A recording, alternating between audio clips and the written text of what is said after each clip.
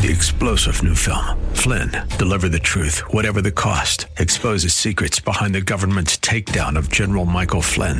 Flynn knew what the intel world had been up to. He ordered the first audit of the use of contractors. This set off alarm bells. He told the truth. He was the most dangerous person for Donald Trump to hire. They had to get rid of Flynn.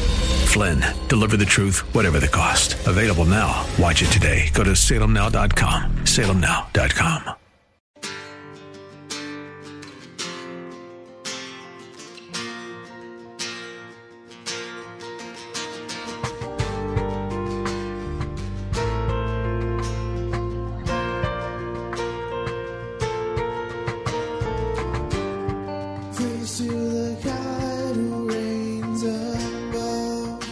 Hello, and welcome to In the Word, a ministry of Calvary Chapel of Orlando.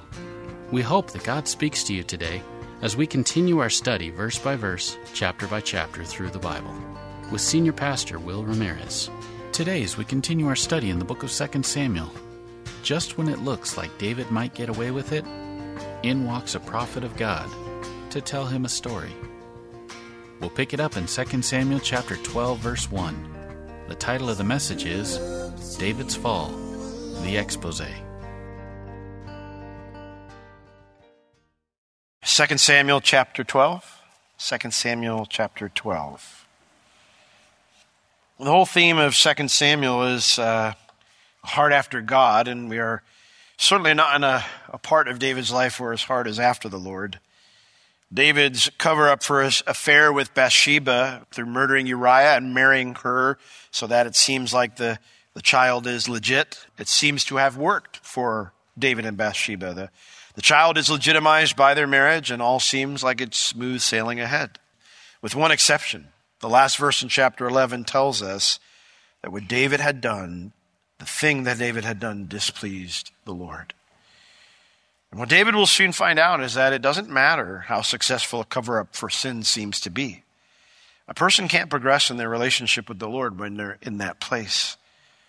And so, because the Lord loves David and wants him to grow and continue to get close to him, the Lord exposes David's sin. So, chapter 12, verse 1. And the Lord sent Nathan unto David, and he came unto him and said unto him, There were two men in one city, the one rich and the other poor. The rich man had exceeding many flocks and herds, but the poor man had nothing, save one little ewe lamb, which he had bought and nourished up, and it grew together with him and with his children. It did eat of his own meat, drank of his own cup, lay in his bosom, and was unto him as a daughter. And there came a traveler unto the rich man, and he spared to take of his own flock and of his own herd, to dress for the wayfaring man that was come unto him. But he took the poor man's lamb, and he dressed it for the man that was come to him. David's anger was greatly kindled against the man, and he said to Nathan, As the Lord lives, the man that has done this thing shall surely die, and he shall restore the lamb fourfold, because he did this thing, and because he had no pity. And Nathan said to David, Thou art the man. Well, we see this whole confrontation starts when God sends Nathan to confront David. Nathan, the last time we saw David's advisor, this prophet Nathan, he was giving David God's beautiful promise that the Messiah would be born through his descendants, through his bloodline. It's interesting because this meeting between Nathan and David here will end up bringing God's discipline on David, and it will affect the child born from this wicked deed. And so it is an interesting correlation in how Nathan deals with David. It does, however, bring up the question of why did God wait so long to deal with a lying, murdering adulterer? Why not deal with it right away? Why not bring it out into the open right away? Again, when we last saw Nathan the prophet with David in 2 Samuel chapter 7, verses 14 and 15, God promised David he wouldn't reject David's descendants when they sinned, or if they sinned. He said, if he sins, I'll chasten him with stripes, but I won't take my hand from him. I won't take my favor from him like I did from Saul.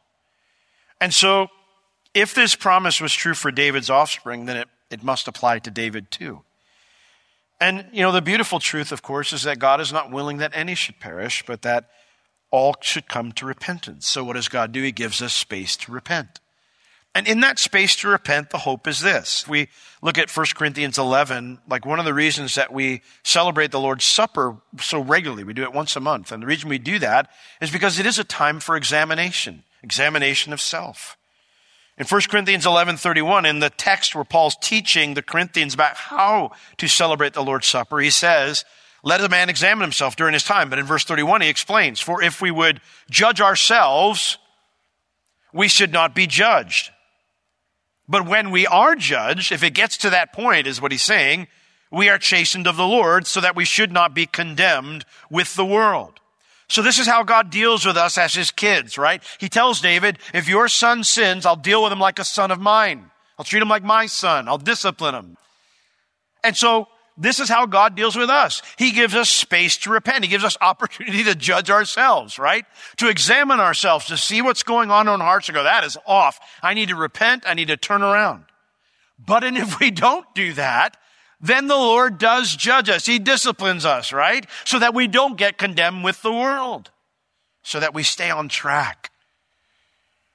And so, during this whole year, while David's thinking, all right, we survived, we got through this, everything's going to be fine, God's been giving him this opportunity to repent, and of course he doesn't. And so God sends Nathan. We looked at David's struggles during this year of covering his sin when we looked at Psalm 32 and Psalm 38. When we read Psalm 51, verses 8 through 12, this David's the song he writes, or it's a prayer after Nathan confronts him and after he repents. But in Psalm 51, verses 8 through 12, David lists everything that he'd lost during this year. In Psalm 51:8, this is part of David's plea to God after he repents. Psalm 51:8, he says, make me to hear joy and gladness. That's because joy and gladness had been gone. He says that the bones which you have broken may rejoice. Anybody here ever broken a bone? Yeah, that's not fun. The idea is God is not just, he doesn't have one broken bone. God's been breaking a bunch of bones. David hadn't been judging himself, and God's been breaking bones, trying to get his attention, trying to deal with him, trying to bring him to this place of repentance. And so he says, Lord, I don't have any joy. I don't have any gladness. It's been one of the worst years of my life. Even though it seems like he got away with everything. So he prays, make me hear joy and gladness, that the bones which you have broken may rejoice. Hide your face from my sins and blot out my iniquities. Why? Because they've been right before David the whole time. Create in me a clean heart, O God. His heart hadn't been clean. Renew a right spirit in me, because his heart hadn't been in the right place. And cast me not away from your presence. Take not thy Holy Spirit from me. The Lord had felt very far from David. Restore unto me the joy of my salvation, and uphold me with thy generous spirit. David had been missing out on the goodness of God. He'd been missing out on the joy of his salvation. David's explaining everything that was lost during this time, that he had hardened his heart to God's conviction. And yet, because David still did not judge himself, God eventually sends Nathan to expose the sin. Now, Nathan, as we read already, he doesn't just come out and go, David, you had an affair and you covered it up with murder and blah, blah, blah, blah. Nathan, the prophet, poses a situation to the king as if he needs the king's judgment. And so it says that he comes to David and he says, hey, there were two men in one city, the one rich and the other poor. The rich man had exceeding many flocks and herds, but the poor man had nothing except one little ewe lamb, which he had bought and nourished up. And it grew together with him and with his children. It was part of the family. It did eat out of his own food, drank of his own cup. It lay in his bosom, in his lap. So this is we talk about the dogs, I think they're lap dogs. This is a lap sheep. This is a little sheep and hey, we keep dogs, cats, and other kind of animals as pets today. Sheep were actually common pets back then. And so just as you may know people, or maybe even be someone who considers a pet as a family member, that was the case for this poor family. This sheep was not a sheep that they had bought to eat or to use to make money. This kind of lamb had no intention to ever be used for a meal. It was the only special thing, in fact, that this man had purchased, and it was dear to him. Well, verse 4. And there came a traveler unto the rich man, and he spared to take of his own flock and of his own herd. He kept himself back. He could have taken from his own flock, but he kept himself back from taking one of his own flock, one from his own herd, to dress, to make a meal for this wayfaring man that was come unto him. But he took the lamb of the poor man. Right? Right? I can't read that without hearing that Pa Grape sing it as he's confronting King George and the Duckies. He took the lamb of the poor man. He took the poor man's lamb, and he made a meal from it for the man that was come unto him. It's interesting, rabbis for 2,000 years, they still do it today. They use the words that are used here for the traveler to describe David's lust. For example, lust starts as something passing by, then it becomes a guest, and then it becomes a permanent resident. I don't know if that's what Nathan is hinting at, but that truth is echoed in James chapter 1 when it says, God tempts no man, but every man is drawn away by his own lust, right? And when lust is conceived, it brings forth sin, and when sin is conceived, it brings forth death. Things start to die. And so the way to keep lust from becoming a permanent resident in your life is to run the other direction when it's passing by. It's the only way. If you're going to entertain or cook a meal for it, then good luck getting rid of it. Now, this story that Nathan is relaying to David, who David doesn't know it's a story at this point in time, it's horribly sad. It's a horribly wrong situation. Why would you do something? Why would anyone do something like that? You got plenty. Why would you take this one man's animal? It's not even a farm animal. It's a pet. It evokes so many angry thoughts regarding the selfishness and the arrogance of this rich man. It evokes much sympathy for the poor man in his loss. And so it's not surprising to see David's similar reaction. Verse 5. It says, and David's anger was greatly kindled against this guy, this rich man. The word here, anger, is a picture word, and it evokes the image of the nostrils flaring and someone's face starting to turn red. And the idea is anger, that nostril flaring, his face turning red, being greatly kindled. It means it began to burn to the highest degree. David would have been spitting fire if he could. David had literally never been this angry in his entire life. His next words prove it. For it says that he says to Nathan, this is his judgment, as the Lord lives, the man that has done this thing shall surely die. As the Lord lives is probably the most solemn oath that an Israeli can make when they say something. It's the surest thing that God is alive. It's the surest thing to every Israeli citizen, the fact that God is real. And that's why it was the strongest oath they could make. Because to go back on that oath would be like saying God is dead. And so he says, as the Lord lives, I'm serious, Nathan. The man that has done this thing shall surely die. Not the best translation. It means he truly is a son of death. I bring this up because stealing or killing your neighbor's animal wasn't a capital crime in Israel, and whatever the motive might have been. So it does bring up the question here of why is David giving this label to this guy? Well, this phrase, calling someone a son of death, it was used to say that a person's deeds were so incredibly evil, it was as if their parentage was death itself. What you've done is so horrible that it's like your mom and dad are death. The death itself. I mean, all death does is bring pain and sorrow. And it's like you're their kid. You're just like them. And therefore, when you called someone a son of death in that culture, the idea was there's no way you can reform somebody like that. And so they must be put to death, which is why they translate it, he shall surely die. Now, since this isn't a capital crime, why is David being so harsh? Well, I have seen a tendency that when there is secret sin in my heart or in others' hearts, that when we're far from God, either when there's secret sin in my heart or when I'm far from the Lord, there is a tendency I've found to levy harsh verdicts when we see wrong in others. We do this, I think, because by justifying our own sin, we become legalistic in our approach to sin. When we deal with our own sin, we start like rationalizing it out, right? Well, if they hadn't done that, I wouldn't have done this. And when we start dealing with our sin in that type of a judicial way, we start relating to God in a legal way. And when we start relating to God in a legal way, well, we start falling backwards, backsliding in our walk with the Lord. And so David, surely in his own conviction that God had been bringing, the broken bones he'd been experiencing, he was surely saying things like this: I'm the king.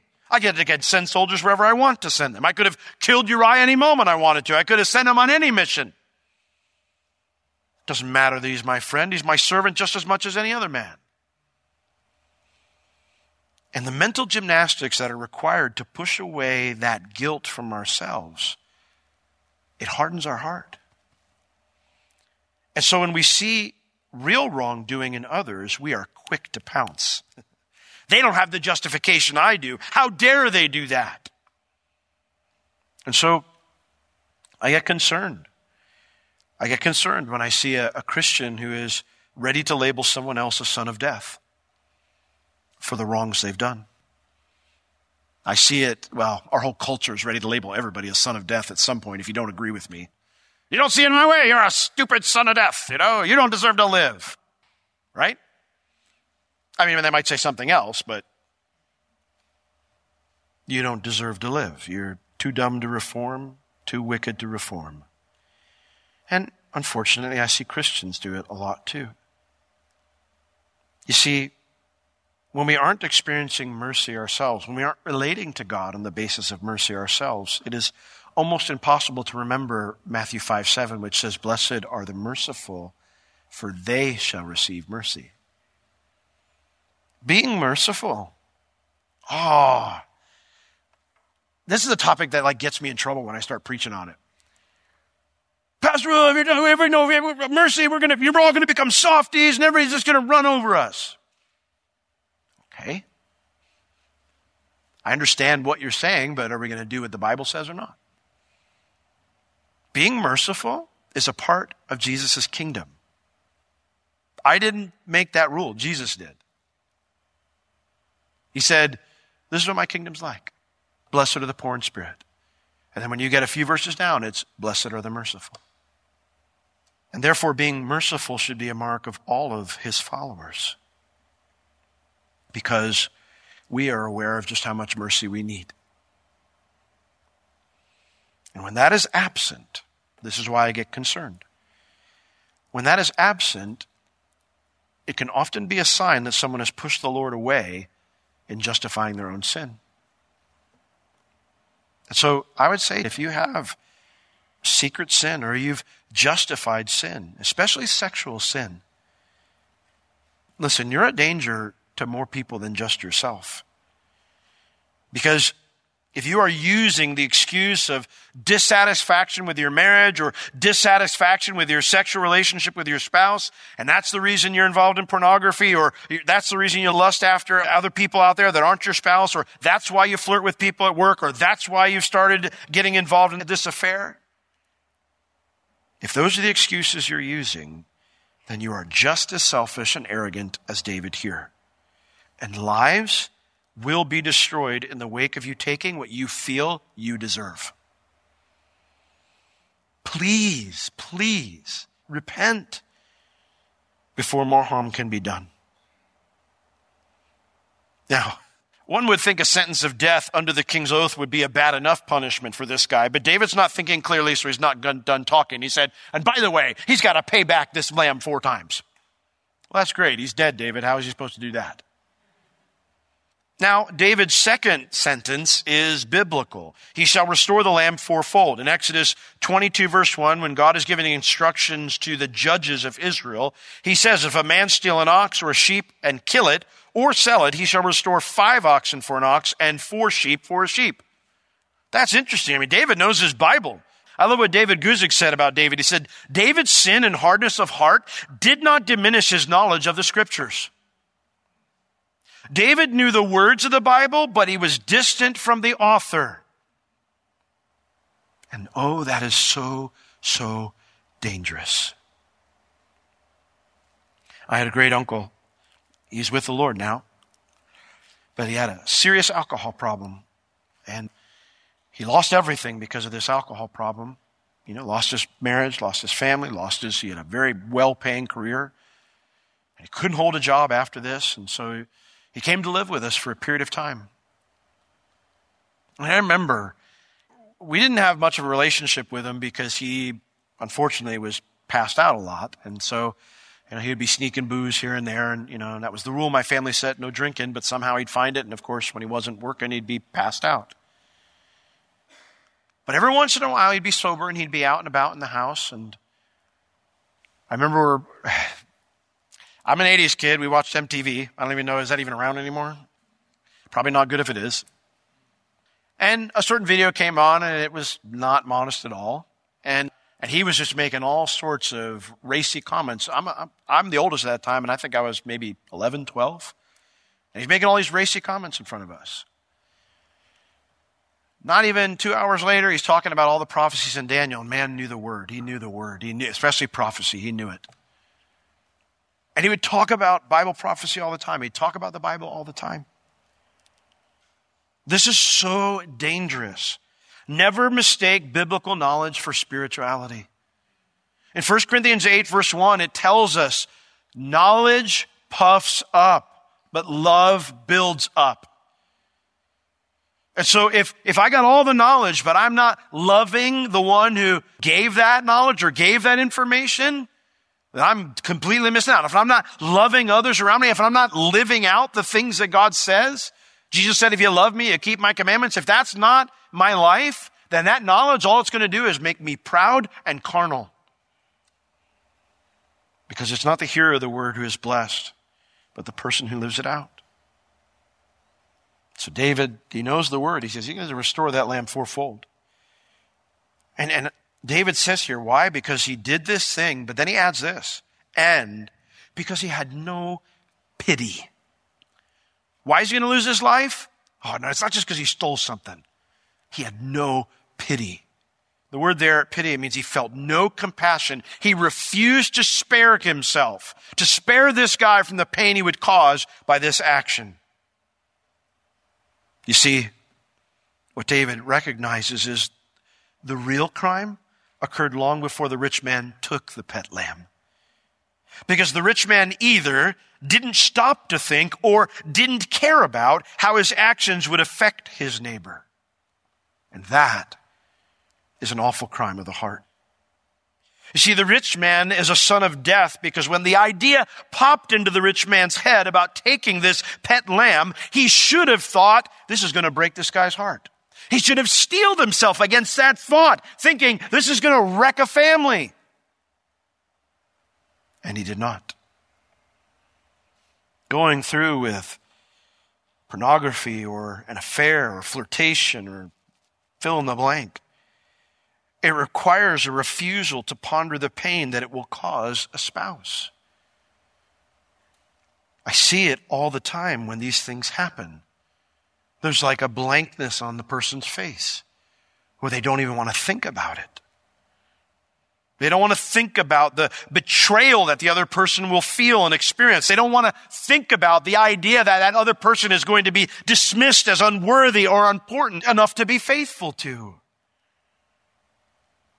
These actions require a refusal to acknowledge the pain that would cause one's children. It requires the embracing of the lie that everything will be fine even though I cross over this line. It requires a rejection of the truth of 1 Corinthians 7 verses 3 and 4 that my body no longer belongs to me once I get married. Bible says that. I didn't say that. The Bible says that. Husbands, render due affection unto your wives. Do you not know that your body doesn't belong to you, it belongs to your wife? And then it says the exact opposite for the gals. Wives, render due affection unto your husbands, for your body doesn't belong to you anymore. Oh, it doesn't belong to me. I gave it to somebody else. And why is David hyper-conscious of this reality, of the real crime? That it happened before the man did anything? He's hyper-conscious because it's exactly what he did. And so Nathan says to him, when David's anger rushes out, he says to David, you are the man. This has been In the Word with Pastor Will Ramirez, a ministry of Calvary Chapel of Orlando. You can listen to all of Pastor Will's sermons and find other valuable resources online at www.calvarychapelorlando.com or on the Calvary Chapel Orlando app, available on iTunes and Google Play. If you have any spiritual or physical needs, please contact us. We would love to pray for you and assist you in any way we can. You can reach us at 407-523-0800 during our office hours, Tuesday through Friday, 9 a.m. to 4 p.m. Thank you for joining us today. We will see you next time as we continue to learn, walk, and live in the Word.